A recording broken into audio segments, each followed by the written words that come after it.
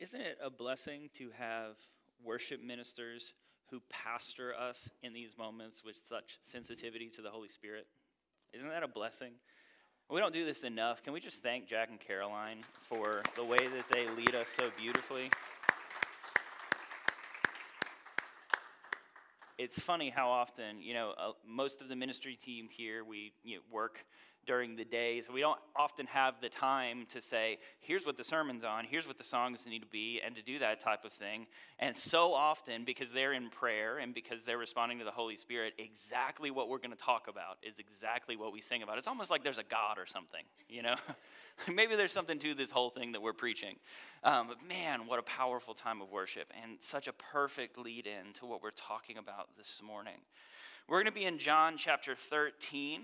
At the end of John chapter 13, we're going to start reading in verse 31. So over the last couple weeks leading up to Easter, we have been examining the story of the Last Supper, Jesus' last meal with his disciples. We started off with Jesus washing his disciples' feet. Last week we talked about Judas and the prediction of betrayal, and Judas making that decision and beginning that act. And today we're talking about Peter, and when Jesus gives Peter the heads up that Peter's going to deny him. So real happy stuff. John chapter 13, verse 31, it says this. When he was gone, Jesus said, "Now the Son of Man is glorified, and God is glorified in him. If God is glorified in him, God will glorify the Son in himself and will glorify him at once. My children, I will be with you only a little longer. You will look for me, and just as I told the Jews, so I tell you now, where I'm going, you cannot come. A new command I give you. Love one another as I have loved you. So you must love one another.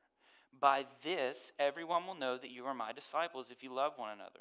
Simon Peter asked him, "Lord, where are you going?" Jesus replied, "Where I'm going, you cannot follow now, but you will follow later."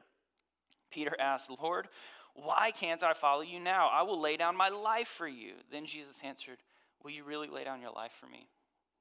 Very truly, I tell you, before the rooster crows, you will disown me 3 times. Let's pray. God, we thank you for your presence, for your kindness to us. Thank you for preparing our hearts for this moment. And we ask that your word is what we remember, your name is the name glorified, and that we leave today in a few minutes knowing you just a little bit better. We love you. Amen. Any of you familiar with the term nose blind? Okay, a couple of us. All right, so nose blind is one of my biggest fears. Going nose blind is what happens when you are around a smell, usually a strong smell, usually a bad smell, so long that you don't really notice it anymore. Other people notice it, but you don't notice it. Like, it could be in the house, it could be in a car, it could be on a person, right? But you've just smelled it so often that you're kind of blind to it. You don't notice it anymore, right? This is one of my biggest fears. I am horrified that my friends, like, if they bring a new person over to my house, that they, like, have to text them. They don't tell me, but they just text them, like, just a heads up, there's a smell. Just be prepared. Or, like, when they leave my house, that they're like, did you smell that? Like, And we just got a cat, which I hoped would never happen. I thought it would never come to this, but now we have a cat, and I'm horrified about it. And it's really hard. My son loves the cat. He absolutely loves the cat, and it's really hard to have absolutely no feelings for something that my son loves so much. I feel nothing for this animal. It could be gone when I get home today, and I wouldn't even notice. But now we've got a cat, which means we have a box of sandy poop in our house. And, like, that just adds to my anxiety that, like, people are leaving our house and they're like, did it smell like a cat to you? And I just don't notice it, right? That's being nose blind. And just for the record, you guys like me enough that you would tell me, right? Like, promise me that if there was a smell, you would tell me. Okay, thank you. I appreciate that. I feel like that's just part of being a good friend. Like, if your zipper's down, if you got a bat in the cave, if there's a smell, you tell them because you love them. But it can happen in other areas of life too, right? Like, there are things that we don't notice that we do, but that all of our friends notice that we do, and they probably, like, text each other about it when we don't know about it, which is horrifying.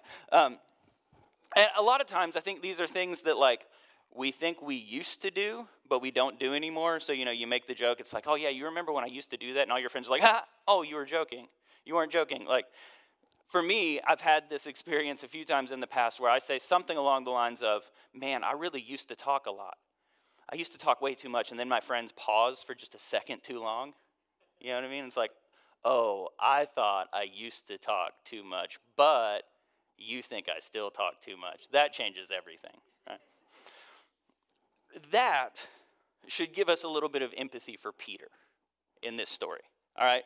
Peter is just on par for himself right now. Peter seems to be, if you read the rest of the Gospels, Peter seems to be the kind of guy who just does not read the room very well. He's the kind of guy who opens his mouth and just inserts his foot. Jesus is in this last moment with his disciples. He's sharing his love and his kindness. He's saying, listen, love is what defines you. I'm going away, but I'm preparing a place for you. Jesus is preparing his disciples for this traumatic experience that they're about to go through with his death and resurrection, but he's comforting them through this, and Peter just doesn't read the room. He's like, I'd die for you, Jesus. I'll do anything for you. And Jesus is like, bro, read the room. Calm down. This is par for the course for Peter. So Jesus responds with, Peter, actually, you think you would die for me, but you're not going to last the night. Now, we need to pause for a second here. This is very important. This is not part of the thought for the sermon today, but this is really important. The way you imagine Jesus' tone of voice when he talks tells you a lot about what you believe about God's character. I think oftentimes when we hear Jesus in our mind, we hear a little bit of condescension. We hear Jesus saying, really? Really? Will you die for me, Peter? Will you do that? Because you're not going to last tonight.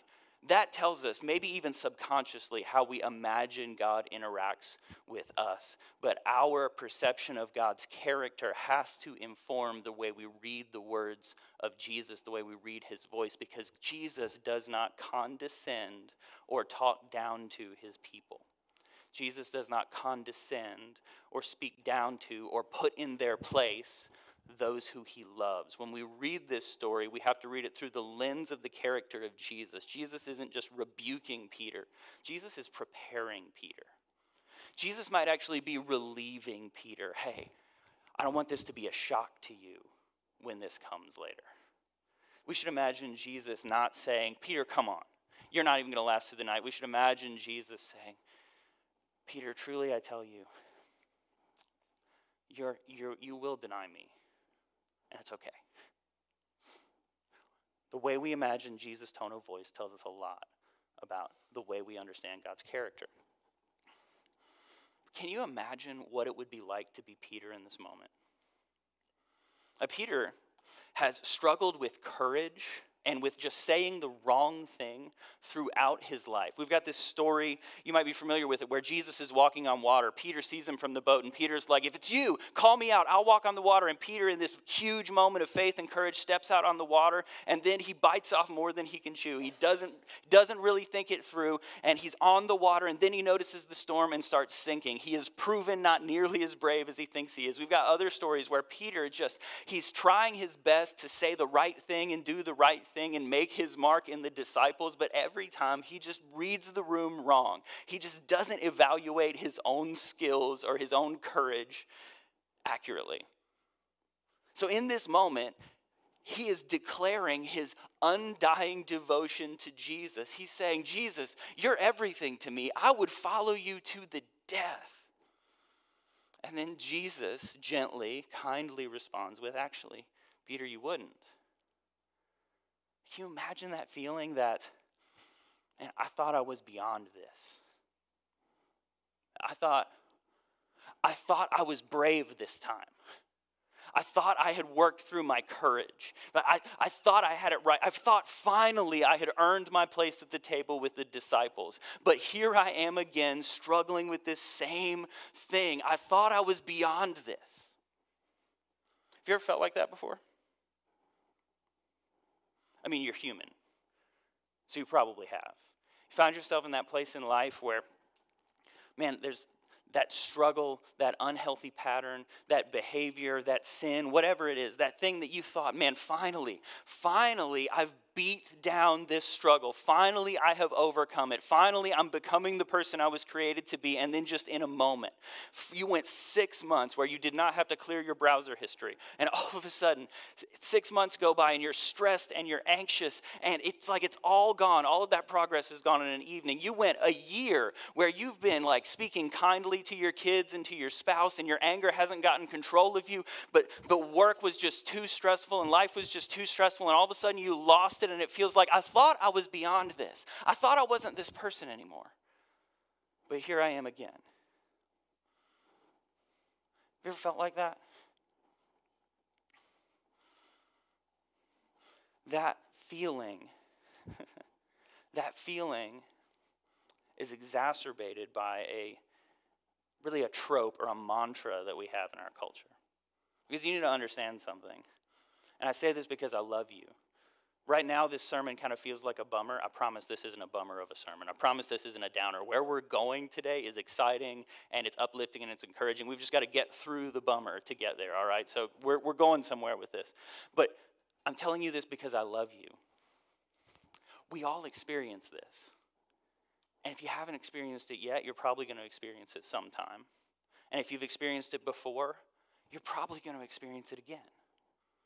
And it's exacerbated by this mantra we have in our culture that we see everywhere. It's on your social media. It's on sermons you listen to on the internet. It's like on the wall of the gym that you go to. It's everywhere, and it's this. It's believe in yourself.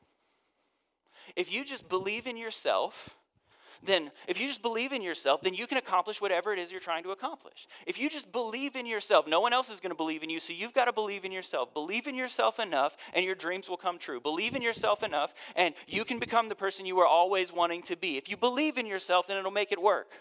It's really devastating when you spend a lot of time believing in yourself and yourself lets you down. Now, there are two ways that this idea gets perpetuated, and we might not notice that it's the same idea if we're not looking closely. One of them goes like this. You're beautiful. You're perfect. There's nothing wrong. You need to see it.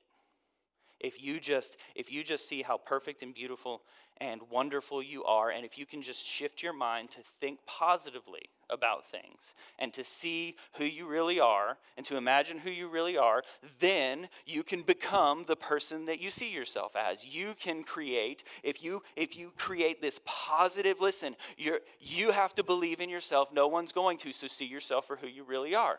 And if you do that, if you can adjust your mental landscape to all of the positive and affirming things, then you will become the person that you're thinking of. If you believe in yourself, if you believe these things about yourself, then you can become who you want to be. Or sometimes it's manifested like this. Work harder. Stay on the grind. Listen, if you're not up at 5 a.m., someone else is, and they're going to accomplish your dream for you. They're going to get it and you're not. There's someone who wants it worse than you. So if you don't work harder than they are, if you don't work harder than they do, you're not going to get the dream. They're going to get it for you. No one is going to do you any favors. No one's going to believe in you. So you believe in yourself and you prove them wrong. You do it. Work. Work harder. What's dangerous is that both of these have a little bit of truth in them. Because the most dangerous lies have a little bit of truth. Because here's the truth. You are beautiful. You are. You were made in the image of God. God created you to reflect His goodness and His beauty. And this is cliche and it's cheesy, but it's true. You are worth dying for to Jesus. You are beautiful, but we are also all broken. And trying to imagine ourselves as perfect, trying to imagine ourselves as something that we can't be, only sets ourselves up for continual disappointment. The path of perfection is continually disappointing because perfection is not attainable. So the more we chase it, the more disappointed we get. And Proverbs, in fact, the whole Bible is full of admonitions for work. The Bible talks a lot about being lazy, about working hard, Because work is good. Listen, it is good for you to do things that bring about the goodness of God in the world. You were created in his image to multiply his goodness. We've talked about this before. Our lives are gardens. We plant God's goodness with the work that we do.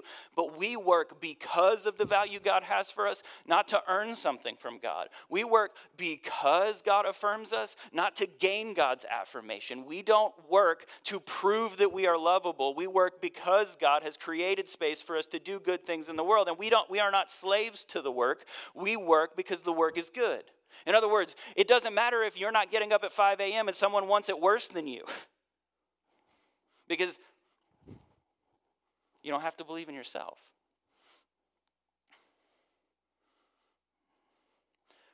What I've got to tell you this morning, friends, is you can't believe in yourself. At least not only in yourself.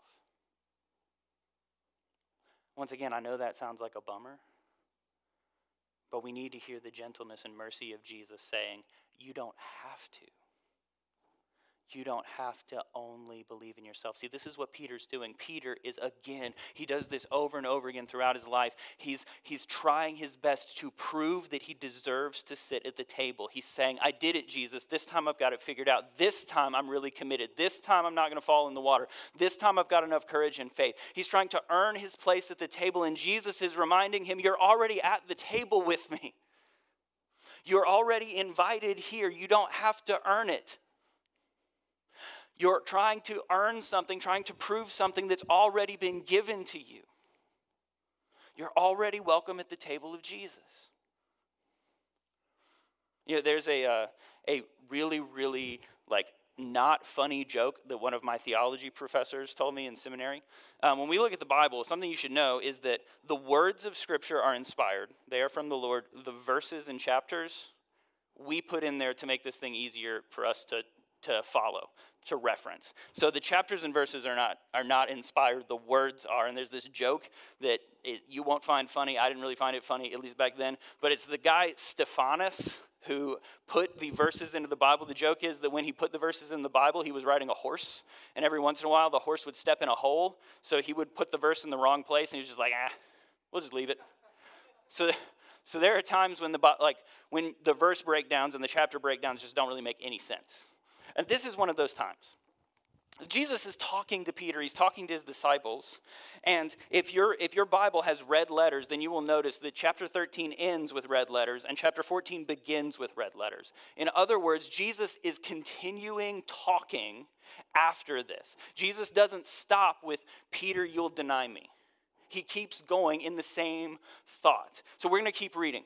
John chapter 14, we're going to start in verse 1. Listen to this. We're going to back up for a second and read the end of chapter 13 again. It says, will you really lay down your life for me? Very truly I tell you, before the rooster crows, you will disown me 3 times. Do not let your hearts be troubled. One more time. You will deny me. Do not let your hearts be troubled. You're not going to last the night, Peter. Don't let it upset you. You're not going, you can't believe in yourself, Peter, but don't worry. You don't have to. We're going to keep reading. Do not let your hearts be troubled. You believe in God? Believe also in me. You believe in God? Believe also in me. My Father's house has many rooms. If it were not so, would I have told you that I'm going to prepare a place for you? And if I go and prepare a place for you, I will come back and take you to the place to be with me, that you may also be where I am. You know the way to the place where I'm going. Thomas said to him, Lord, we don't know where you're going. How can we know the way? And Jesus answered, I am the way. Friends, you don't have to believe in yourself. You can believe in Jesus. Jesus is the way. Listen, the weight of the world, the weight of becoming who you were created to be, the weight of overcoming your struggles does not rest on your shoulders alone. You can believe in Jesus.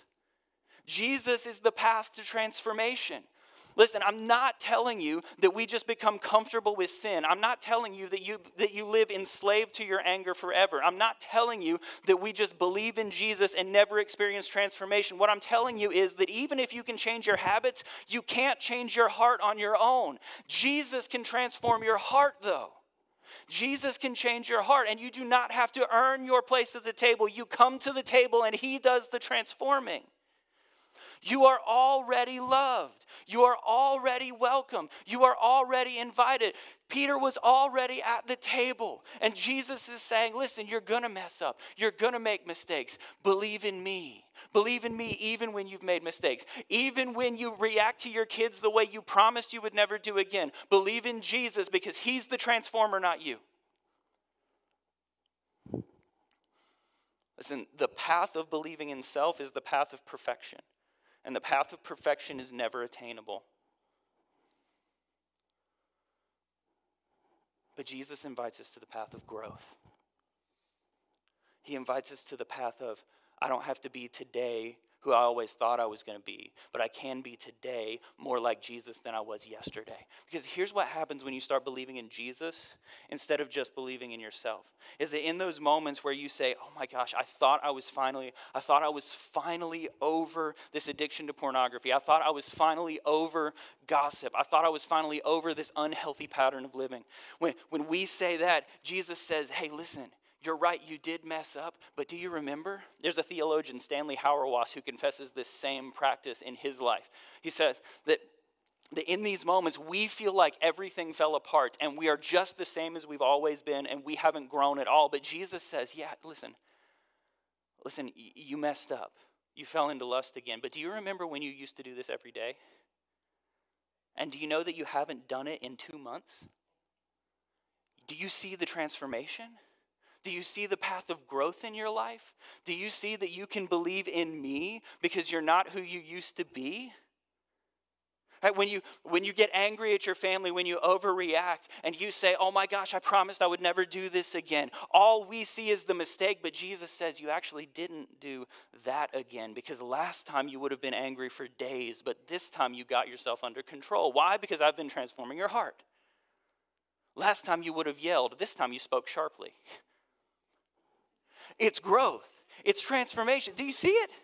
Do you see it? Do you see what happens when you believe in Jesus?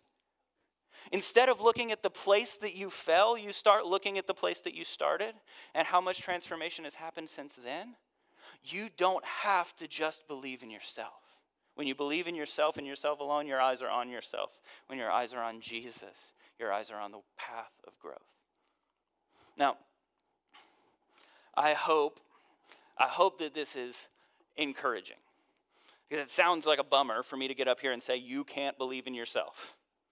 But what I actually want you to do is start looking at whose image you were created in so that you can know yourself better and be formed into the likeness of who you were created to be so that you can believe in God and believe in Jesus and experience the transformation and become who you were created to be because you are so valuable and you are so loved and you are so significant. You were created in the image of God, and God did not create you so that you would perform and accomplish things on your own. Rather, he created you to work with you and partner with you in the transformation of self and world.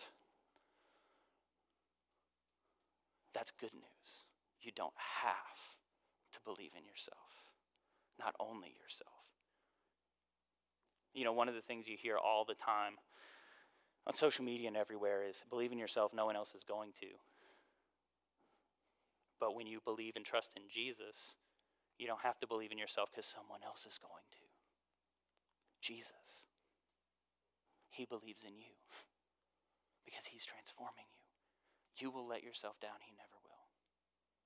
I could say this 1,000 times in 1,000 different ways, and we would still need to hear it again and again. We will let ourselves down, he will never. We will let ourselves down, but he won't.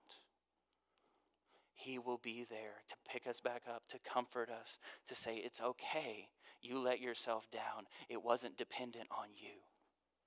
It was dependent on me. Now, I said this a few weeks ago, I don't like to give a whole lot of application in a sermon. I don't like to say do these 3 things based on a sermon, because I believe it's part of the work, it's part of the path of growth for each of us as followers of Jesus to say, here is the truth that's been revealed to me today. What do I do about it? To ask the Holy Spirit to apply it to your hearts. But today I just want to tell you this. If you're here today and if you're here today and you found yourself in a pattern where you thought, man, I thought I was better than this, I thought I was beyond this, but I keep struggling with the same thing. There's one simple application that you can do, and it's called spiritual disciplines. These are the things in life where we make space for the Holy Spirit to form us. Peter sat down at a table literally with Jesus. Spiritual disciplines are the way that we make space in our lives to be with Jesus. Spiritual disciplines are things like prayer, things like reading scripture, things like fasting, things like spending time in silence and solitude. And when I say silence and solitude, I mean no music, no people, no phones, actual silence and actual solitude. Because you get to that place where the only voices you can hear are your own and the Lord's, and there's no one else telling you anything that doesn't reflect the kingdom of God, because we have so many voices and so much input all the time that's telling us things that are a little like Jesus, that have a little bit of truth but don't actually reflect his ways, that sometimes we actually have to cut off all the other voices so we can just hear from the Lord. We can just focus on his word. These are the ways that we create space in our life. These are the ways that we pursue the path of growth, by creating space for the Holy Spirit to transform our hearts instead of for our efforts to transform our actions. Dallas Willard spoke about spiritual disciplines. He said, grace is opposed to earning. It's not opposed to effort. Disciplines are the way that we create space in our life to be with Jesus, knowing that we can't earn anything from him. It's already been given. So we open up our hearts for his transformation. We do this because we are loved, because we don't have to believe in ourselves, but we can believe in Jesus. So we create space in our lives for Jesus to do the work of transformation. So I realize this probably feels like the plane is circling the airport right now and is not landing, but that's on purpose, because we have to understand this. I can, by effort, break an addiction, but I cannot change an addicted heart. Listen, you could try really, really hard and never take a drink of alcohol again, but you would just replace that addiction with something more socially acceptable, like work, or like dating, or something like that. The Holy Spirit transforms our hearts. The Holy Spirit transforms our hearts. And for as long as all we are depending on is ourself and our effort, then all we are going to get is the same results in a different package, dressed differently. It's still going to be addiction. It's still going to be unhealth. It's still going to be brokenness. Until we begin to make space in our lives for Jesus to say, you believe in God, believe in me. I am the way. Until we begin to make space in our lives for heart transformation instead of behavior modification. I didn't intend that to rhyme, it just did. Until we begin to make space for Jesus to transform our hearts instead of for us to transform our actions, we will not get the results that we're looking for. But when we open ourselves up for the Holy Spirit to transform us because we believe in Jesus, then we will experience not perfection, but the path of growth and intimacy with Jesus that we're longing for. Let's pray. Jesus, we love you. We thank you that we can believe in you, that we can trust you, that we can depend on you, that we don't have to depend on ourselves. We thank you that you relieve us from the pressure of building lives on our own accomplishments and our own performance, but you invite us to the table first and transform us after. We thank you that we don't have to prove anything to you or earn anything from you. It's already given, and that we can trust you with our transformation. We love you, Jesus. Amen.